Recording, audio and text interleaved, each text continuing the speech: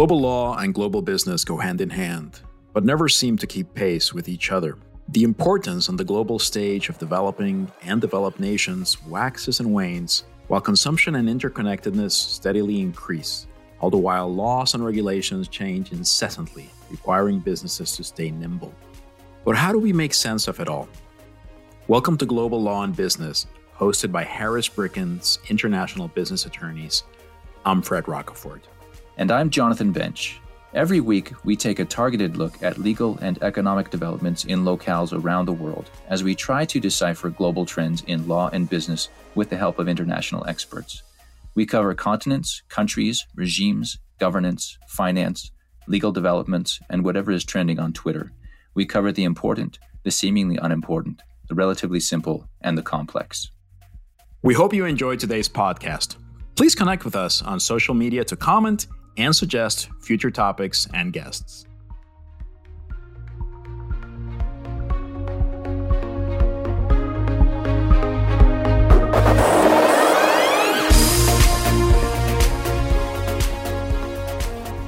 Andrew House practices in the areas of foreign investment, government relations, and political law, with a focus on the impact of national and cybersecurity considerations in federally regulated industries and transactions in Canada. For over 2 decades, Andrew has provided strategic and legal advice to corporate leaders, policymakers, and cabinet members. Andrew served from 2010 to 2015 as Chief of Staff to successive Ministers of Public Safety and Emergency Preparedness, working with his team to manage some of the most critical files facing the Government of Canada in the areas of national security, policing, borders and trade, and disaster response. These included foreign direct investment, cybersecurity, irregular migration, and anti-terrorism. Andrew worked directly on multiple high-impact national security reviews under the Investment Canada Act, partnering with key officials in the defense and security corridor of government and guiding the decision-making process into the cabinet room. His experience cuts across multiple sectors of the Canadian economy, from pharmaceuticals, tech and telecoms, to finance, construction, oil and gas, and mining. With a reputation for collaboration and concise analysis of complex files, Andrew draws on deep expertise in policy development, national security, and government relations to help clients navigate the experience of government in the protection of critical infrastructure and safety of citizens. He also advises on political law compliance, including lobbyist registration and government ethics.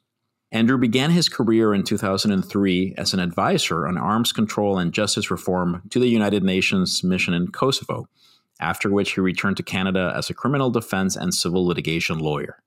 Andrew is a governor of the University of Ottawa, a fellow of the Canadian Global Affairs Institute, a member of the Foreign Investment Review Committee of the Canadian Bar Association, and serves as a faculty member with the Institute of Corporate Directors. He has appeared in national print and broadcast media as a commentator on justice, borders, emergency response, and national security. Andrew, welcome to the podcast. Thank you. It's great to be here with you today. So, Andrew, to set the stage for the podcast, we'd like to ask you how you first became interested in political and national security law. Were there any events that sparked your interest, people you met, articles you read, dreams you had? What was it? So it's a bit of an embarrassing answer, but the truth is almost entirely by accident. I was a criminal defense lawyer working in Halifax, Nova Scotia, happily working day to day as a public defender.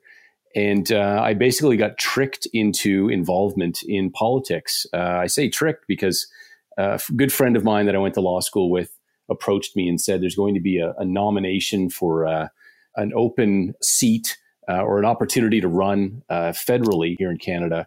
And I said, sure, thinking that we were working to help him. As it turns out, that's not what was happening at all. It was about getting me in a position where I could run in a seat where I had not a hope of winning, but it really got me involved in politics. I met a ton of people. I came into circles that were people who were about to form the next government in Canada. And this goes back to 2006. And when it was all said and done, I had lost horribly, had an amazing experience in that election, and got a call from Canada's Attorney General from his office. And the offer was, why don't you come up and do an interview in Ottawa? And I jumped at the opportunity. And one of my first jobs was working on national security issues at a very junior level in that office, and had a chance to just be exposed to the backbone of Canada's national security legal structure, working daily with the Attorney General. And that just sparked not only ongoing interest in politics and public policy, but specifically Canada's national security institutions and laws. Andrew, we certainly plan to discuss Canada at length during the podcast. We have many questions that we'd like to ask you about Canada. But before we do that, I'd like to discuss one item on your CV that I found of interest, and that's your experience as an advisor on arms control and justice reform to the United Nations mission in Kosovo. So if you could tell us a little bit about that, I'd certainly be very interested in learning more about that. So I'm sorry that you were subjected to my CV.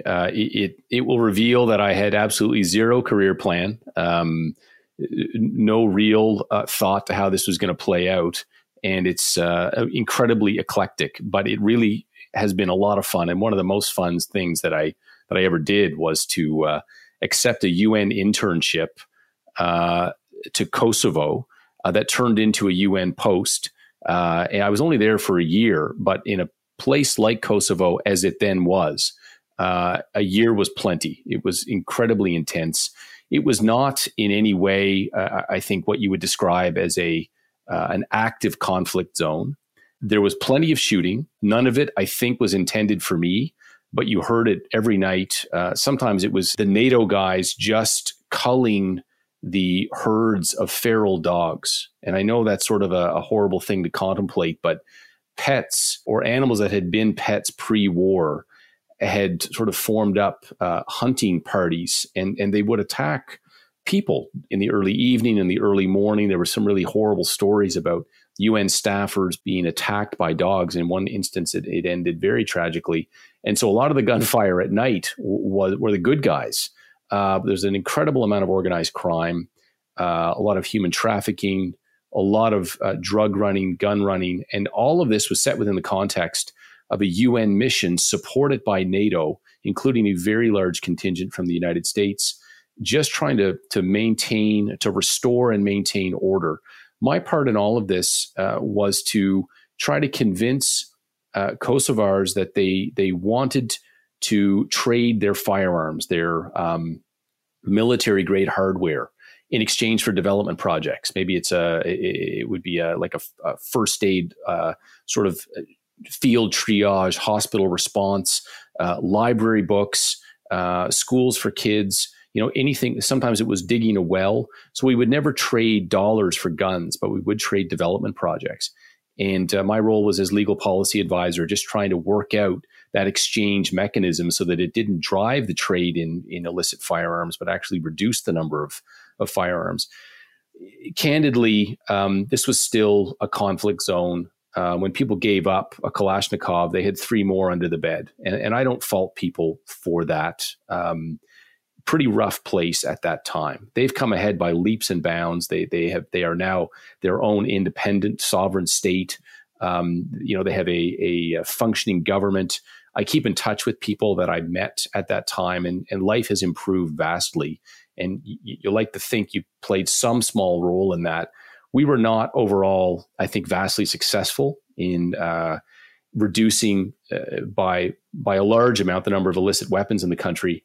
But we did our best, and I think we did put a bit of a dent in things. And again, which is the case in many experiences, the relationships built during that experience have, just stayed with me for a lifetime. And it is one of the best things I've ever attempted to do. And I might not go back, but certainly I highly recommend it to people who are at any point in their career looking for an adventure.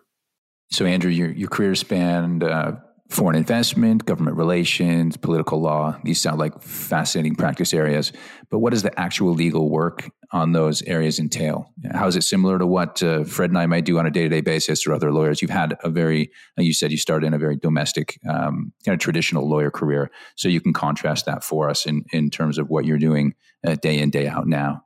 So I'll start with foreign investment, which really in Canada is just a subset of mergers and acquisitions, and chiefly acquisitions.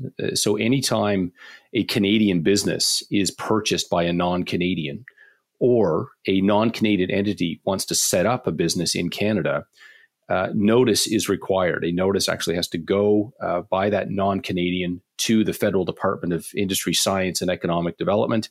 And it goes to a very specific branch called the Investment Review Division. And what IRD is going to do is take a look at that investment to make sure that it is not injurious to Canada's national security interests. They will also do an analysis on very large transactions on whether the investment is to the net benefit of Canada. So one of those tests is a security test. The other test is an economic test that has hints of sovereignty built into it. And my role is chiefly on the security side, working with clients. Usually we tend to represent in sort of equal measure vendors and purchasers. It's trying to help them understand what the government may be concerned about in respect of an individual deal. Is it the impairment of critical infrastructure? Is it the facilitation or apparent facilitation of terrorism or international organized crime?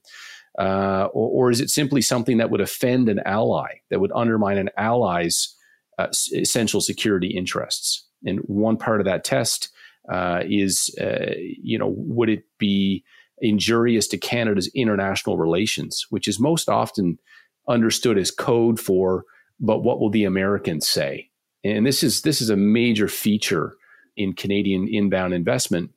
If the US military relies on a product sold by a Canadian company, and that Canadian company is going to be bought by a Russian or Saudi or Chinese outfit, our American cousins may have something to say about that. And so that is a big part of the advice given to our clients is, let's have an eye south of the border. And even if all systems are go in Canada, DOD may have something to say about this. And so that's a big part of why our practice is very much focused on what the Americans may say, be it through CFIUS, the Committee on Foreign Investment, or any of the vast array of the American security and intelligence structure.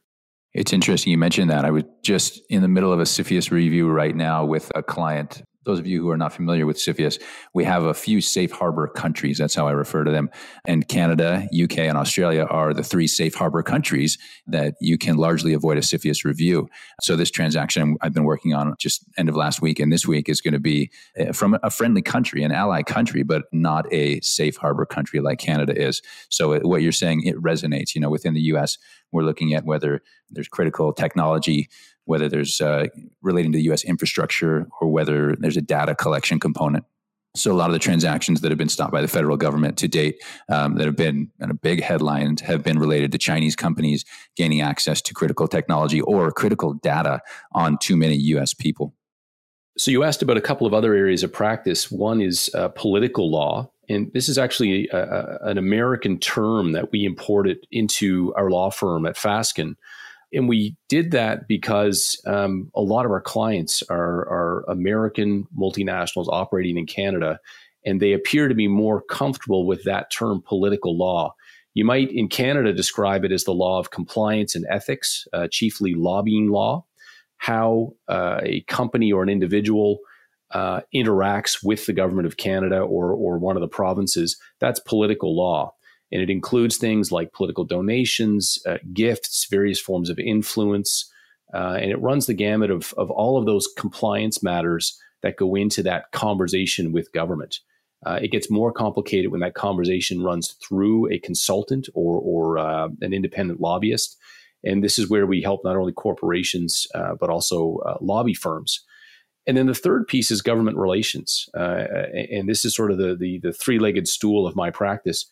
GR is not law at all. It's government relations. You don't need to be a lawyer to work in the area of government relations, but it sure helps, especially if you're working on highly regulated transactions or anything where the government takes a particular and peculiar interest in what your client is doing. Much easier to be a lawyer and to be able to pivot from the law to GR there will be people in the government relations industry who are not lawyers who will say, wow, the worst, one of the most dangerous things that can happen is a lawyer practicing government relations. And you know what, I'll say that is a danger if you are not a lawyer steeped in the practice of politics. If you don't know Washington or you don't know Ottawa, yeah, that can be a real danger because you tend to go legal on people immediately. You take almost a litigation stance to problem solving. And that's not what we do. And I would venture to say it's not what most lawyers who practice well in the GR space do. But when you are in a highly regulated situation with government, it is very, very helpful to be able to practice government relations using that host of legal skills that you acquire during your career. Andrew, I really enjoyed the description that you provided of what the national security reviews entail and this concern with what allies, in particular the United States, thinks. And it's interesting that from what you describe, it essentially appears to be codified or something that you can point to and say, well, look, even if there's nothing else, on account of that alone, we're going to be taking a close look at this and possibly not even allowing this investment to go through. On the one hand, that suggests that a lot of the national security discourse in Canada is driven by what's happening south of the border. But at the same time, I would suggest that the other side of that coin is that perhaps Canada and countries that are similarly placed to Canada, like Australia, the UK, at the same time, they face potentially more severe risks. For example, I'm going to personalize this, if you will. When it comes to China, I think it's fair to say that our relationship here in the U.S. with China is probably more contentious if you look at everything that goes into it, right? Even Australia with all of its issues, ultimately, I think a lot of what's happening there is, they're sort of caught in the crossfire between the U.S. and China. But at the same time, it seems like the risks can be much greater, right? So, for example, the risks that can emerge from, let's say, interference, into local politics. It seems like that is a much greater risk in a society, for example, like Australia, like Canada, where there aren't as many people as here in the US, where potentially, if you look at a place like Vancouver, the relevance that Vancouver has at a national level is probably greater than any city probably in the US. So if you can get a foothold there could potentially be these shockwaves, right? So I guess what I'm trying to say is I'd like to hear your views on this, whether on the one hand, there is more preoccupation about what others will say than, for example, we do here in the U.S., right? There's probably not a whole lot of consideration for what our allies think when it comes to our policy making, although there is some of that. But at the same time, it would seem that Canada does face some particular risks when it comes to dealing with China and possibly other actors as well. Yeah, you raise a lot there and a lot of good stuff, or difficult stuff, I should say, prompting good questions. And I'll try to answer this. One of our former prime ministers quite famously referred to the Canada-U.S. relationship in the following terms: "It's like sleeping next to an elephant. No matter how friendly the beast is, it shifts or rolls over, and you're gone." Canada has had to, throughout its history, famously walk a very careful path around its closest ally and cousin, and this past year has made that relationship and its complexity painfully clear. And I'll give you an example.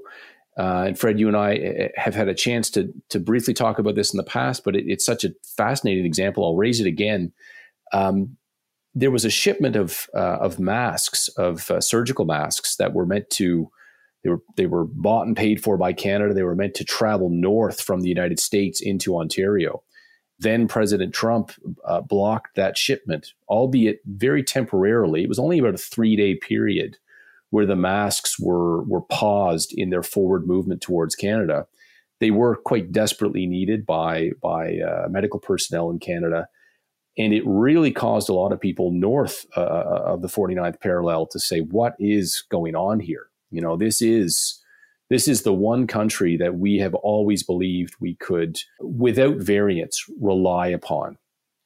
Going back to the Joint Special Forces Devil's Brigade in the Second World War. It's a country we have fought and died with, fought alongside and died with. This is who else? If you can't trust the Americans, who can you trust? And really, I think it was such a healthy wake-up call for Canada to fully and finally look the situation squarely in the eye and realize that in a pandemic or in other instances of national emergency, each government must see to that first duty, which is the safety and security of citizens. And while people were pretty angry about the masks, I have an understanding of the realpolitik of what people needed or felt they needed to do in that moment. And I think that the wake-up call was a healthy one for Canada. And we have since moved as a country to begin to domesticate or onshore some of our mask production. We really didn't have any previously, and now we are developing that capacity. I realize that's not a foolproof solution to every future crisis, but it is the beginning of restoring some elements of an industrial base that really had fully given way to a very liberalized view of a global economic structure. Now, the challenge, of course, is to continue to trade freely and to allow those rules of economics that most of us have come to believe in to continue to act on our society, finding economies of scale and at the same time being ready and being self-sufficient in a way that we haven't been for years. Sorry, I know I've gone sort of wildly off topic, but I think it's really, your question prompted an interesting response. In terms of, I think, dealing with, you mentioned the Chinese relationship with the United States and Australia being caught in the crossfire. I think Canada has spent the better part of the last 3 years caught similarly in that crossfire because of, two of our own citizens who have been detained in China, and of course, quite famously, a Chinese citizen detained in Canada at the behest of the United States. So watching what Australia has done in managing that relationship has been quite instructive for Canada. We don't have a relationship with China, which is the meeting of equals. And that's the relationship that at least is perceived between the United States and China, America being, the remaining global power and China on the rise. Canada really, has to negotiate in a different way, in a careful way. And increasingly, we are learning to negotiate in an effective way. At least that's the hopeful trend for most of us who are observing. Quick follow-up question.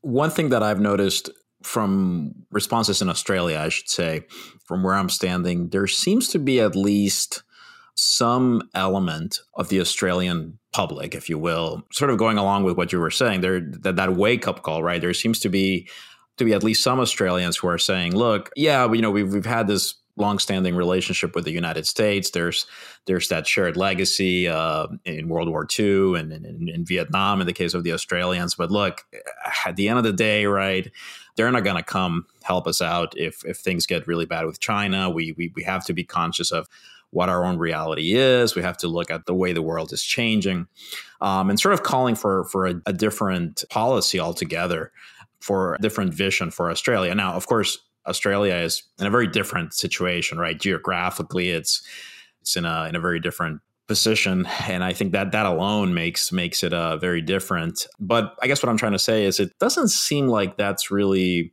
emerging in Canada.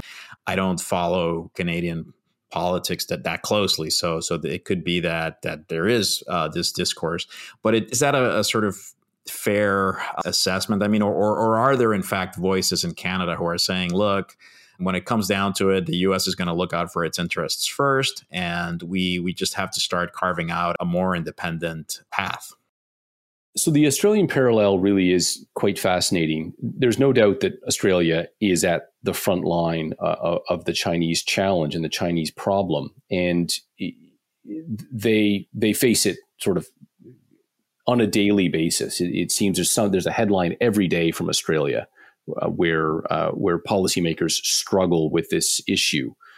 At the same time, Canada, because of its very diverse society and its emphasis on inbound immigration, and that's been a long-standing emphasis and one that has helped fuel our economy, you have situations that have arisen in Canada quite famously where you have allegations of foreign influence, of state actors directing the activities of individuals in a way that ought not to occur in another sovereign state.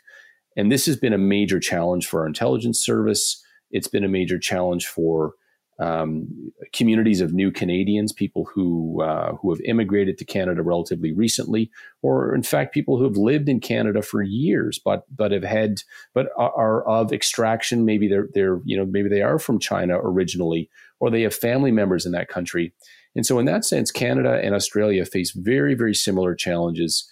I think the Australians have been quicker and more comfortable about calling out that influence. And I think of a report done by a former Australian Prime Minister where it was stated very boldly that, this is the challenge of our time. This is a significant, clear and present danger faced by Australia.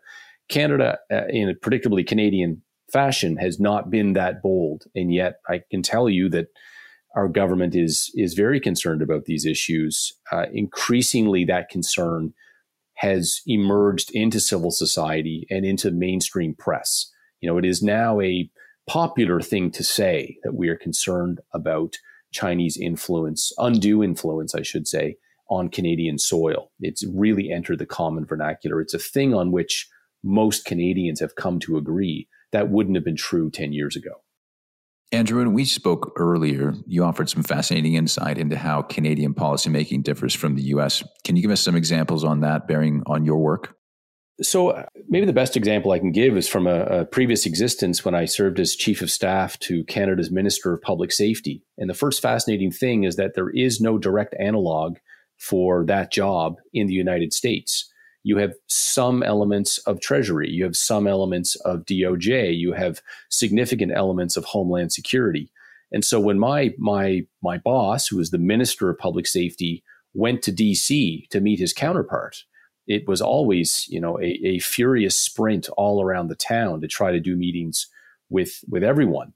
The next incredible thing I noticed in terms of difference was the experience and quality of the political class. And there's a couple of reasons why this probably happens, or that there's a differential between Canada and the US. The United States is just a larger country population-wise. You have a larger pool of talent from which to draw.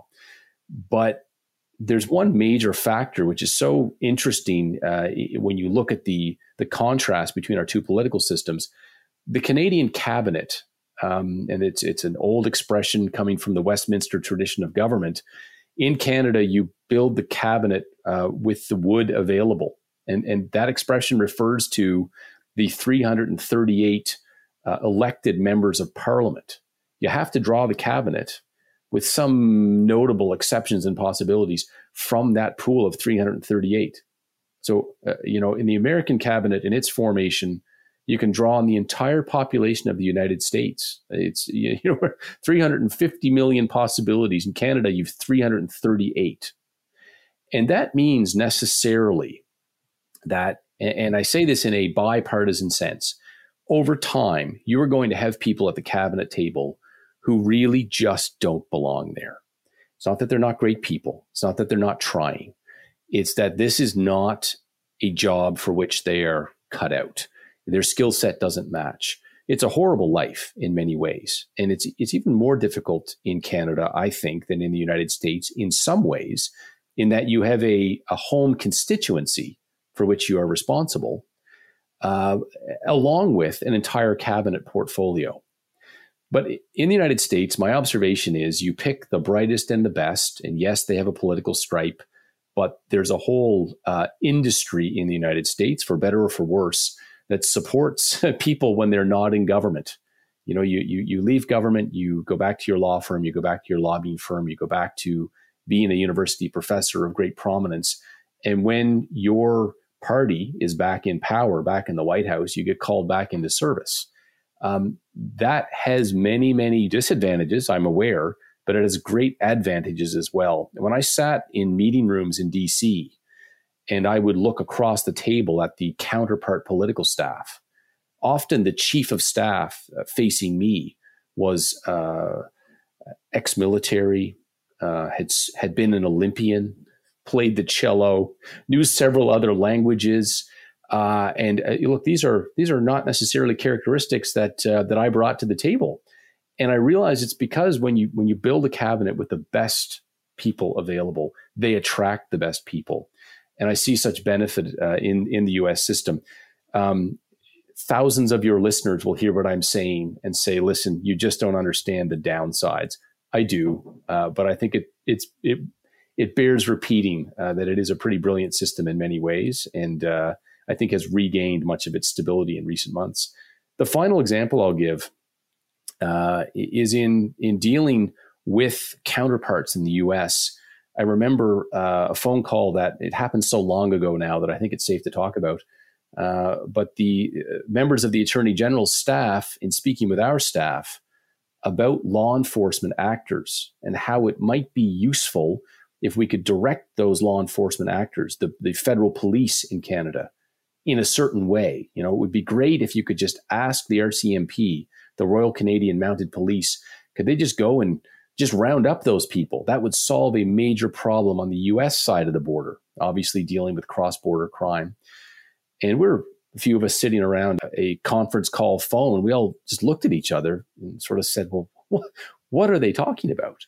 We can't direct police. It's actually a firing offense. There's a very healthy body of case law in the British tradition that informs Canadian law. You just can't do that in Canada. In the United States, as I understand it, there is a much broader scope for the Attorney General to guide the operations of law enforcement officials. And we were appalled, but also fascinated that we could work so closely with our American counterparts on a daily basis, and yet have such profound differences in the law governing the operations of our law enforcement professionals. It was great fun to unpack what was being said, and it was great fun to observe the shock on the other end of the phone. I have to admit that the prospect of forming a cabinet using existing legislators is a bit of a scary prospect if when I think about how that would look here. But in all seriousness, one area where that phenomenon that you're describing becomes very obvious is when we do work across the nation, really, when it comes to certain practice areas. And at the end of the day, it's not the same, right? When you have, let's say, our home state of Washington, right, which is a reasonably large state. It's doing well economically, right? It's you've got Seattle as this big powerhouse that attracts talent, and you can count on a certain level, right, of talent coming in and filling the different positions. Obviously, if you look at a place like Texas or Florida or California, right, these are big states. But this is something that it's easy to oversee the fact when you're dealing with a smaller state and find yourself frustrated at the kind of responses you're getting. It's easy to forget sometimes that they're having to do something similar. They're having to staff their entire government, all of the different agencies, with the talent that they have. And in some cases, I mean, if you look at some of the states in the U.S., and I'm assuming some of the provinces as well in Canada, but sometimes the populations are very small, right? And it gets increasingly difficult as time goes on because we're asking more of our government, right? There's new things that we're asking governments to do. For example, we do a lot of work in the cannabis space. So this is something that many states were not looking at all. 10 years ago, for many of the states in the country, well, yeah, cannabis, it's illegal. Yeah, there we go. We have the police, they're dealing with it. Now you're asking them to set up regulatory agencies, to set up licensing programs. But in some cases, right, the population is really, really small, right? So this is an interesting perspective to have. And right, and when you look at a country like Canada, well, at the end of the day, right, it's the population, you compare it to that of the United States, there's a big difference there. And of course, if you add to that the specific characteristics of the government system there, that's fascinating to contemplate. Speaking of areas where the U.S. and Canada have sort of gone down different paths, I'd like to talk about COVID. Just this morning, I was exchanging messages with a good friend of mine who lives in Victoria, and he's complaining about the fact that essentially he feels he's trapped in Canada at the moment. We'll let him in, but then when he goes back, he would have to quarantine at a hotel. So clearly, there's been a very different approach. Here, things have been a little bit different depending on where you are. Different states are going about it differently. I'd love to hear your perspective about, number one, what is it like being on the other side of the border at this time? And then, to the extent that you can, maybe do some comparisons to what's happening here. So I'll describe the differences in a very personal way, and it's just in the change in my own emotional level reaction to seeing U.S. plated cars. A year ago, when we saw a vehicle with a U.S. plate, we're Canadians, we're welcoming, we're friendly, but there was a real sense of, look, you can't be here. You guys are having real problems down there. It's dangerous. The immediate analysis in one's own mind of the essential nature of this person's travel, like why would they be in Canada? Well, we were out for a drive a couple of nights ago. Which, by the way, should not occur unless you are going out for an essential purpose. Technically, you should be driving from point A to point B for a reason. Simply going for a drive right now in Canada is actually not optimal. It is not what the law requires. Fascinatingly, when the police were asked whether they would employ that power to stop people randomly, they said flatly no. And this was multiple police forces throughout various jurisdictions simply said, no, we're not going to do that. That's not a good use of our time, resources, and authorities. And so the government backed away from that power in a regulatory sense. So it was a really interesting self-censorship by the police. And normally when you think about policing agencies, they tend to want to collect powers and use them to fight crime, which is a laudable thing to do with some negative externalities at times. In this case, multiple Canadian police forces at the municipal level simply said, thanks, but no thanks. We're not going to use randomized authorities or authority to randomly stop vehicles and ask people where they're headed.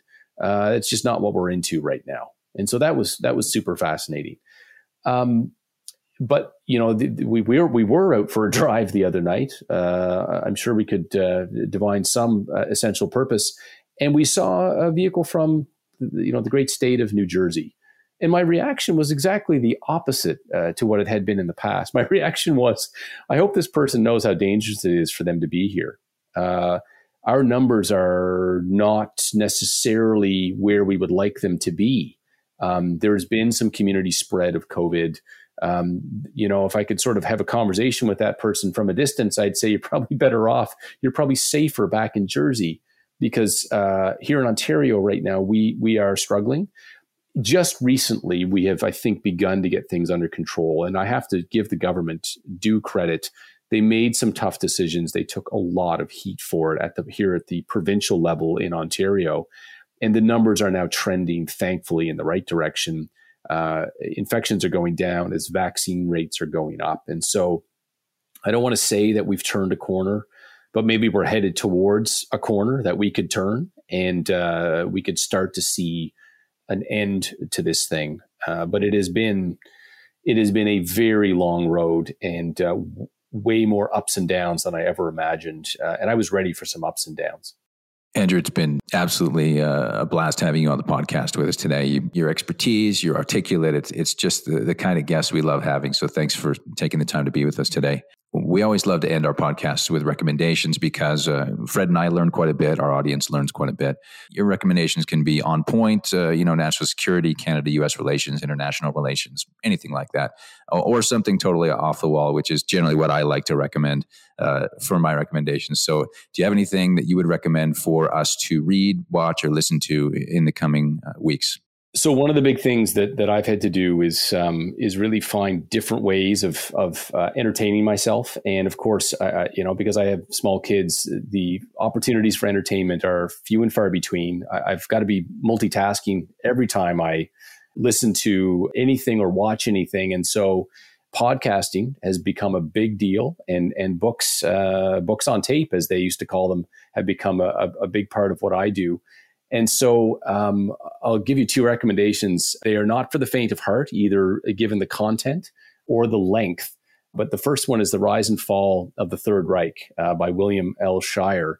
It's 57 hours and 11 minutes of audio, but it is a lifetime must. It's just a complete tour de force on the Second World War. I've heard people ask the question, will we ever get tired of retelling the story of the Second World War? And I got to say, on the strength of listening to these 57 hours, the answer has to be no. It's an absolutely powerful piece of literature. And if you can listen to it, I listened to it while I was cross-country skiing in the dead of winter in the middle of a pandemic and thoroughly enjoyed myself despite the content, which is intense. And just to give you a positive recommendation, Team of Rivals. I know you've heard of it. Doris Kearns Goodwin. Coming from an example involving the accounting of tyranny, it is amazing to hear the life of Lincoln retold in terms that just give you hope about leadership. And I come from a conservative political tradition. Lincoln he's my conservative hero. And so if you have an opportunity to pick up Team of Rivals. And finally, a really interesting one, and this one you will have to sit down and watch, the Comey Rule. And I know that James Comey is a figure in U.S. politics and culture that attracts such polarized views. I had a chance to sit with James Comey for dinner about 6 or 7 years ago when he was still within his tenure at the FBI. And just the way the table format worked out. And I thought, we'll exchange pleasantries. He's a busy guy. He'll probably have to take 7 phone calls during dinner. Quite the opposite. We sat and we talked about the distinction between the United States federal law enforcement, namely the FBI, and Canada's federal police, the Royal Canadian Mounted Police. We talked about recruitment and training and getting the best out of people. And based on that extremely positive experience in getting to know James Comey, even for a few hours, I took the time and watched the Comey Rule.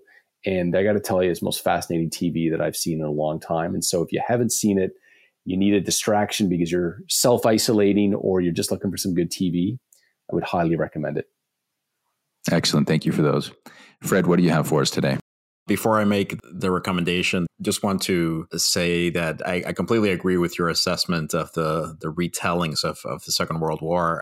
I've read so much about it, and I still find myself learning more. There's still so much out there. It's just such an event, right? If it has obviously the military component to it, but also the diplomatic component. Now I'm beginning to pay a little bit more attention to the economic impact of it. And along those lines, I've been listening to Dan Carlin, who's a podcaster whose work I really enjoy. He's been doing a podcast on the Pacific Theater. I've heard the stories, but it doesn't matter. It's just can't get enough World War II. But my recommendation today is from the London Review of Books. One of these things that I frankly don't know how I stumbled upon, but it's a review of a book. The book that's being reviewed is called Sinews of War and Trade, Shipping and Capitalism in the Arabian Peninsula by Laleh Khalili. The review itself is called Gargantuanization by John Lanchester. And it just turned out to be a fascinating read, talking about how, in particular, the world of shipping has just evolved to where it is nowadays. I forget what the latest iteration of ships is, the ultra large, mega enormous ship, and talking about the importance for example, of how revolutionary the shipping container was. And I've heard of that before, but this was just a great read. I stumbled upon it by accident, so most folks won't run into it either unless they regularly read the London Review of Books, which I don't. So anyway, this came out on April 22nd of this year. We'll have a link as always, but highly recommended, sort of different, relatively positive piece. If you're looking for something a little different, I would recommend this. And Jonathan, what about you?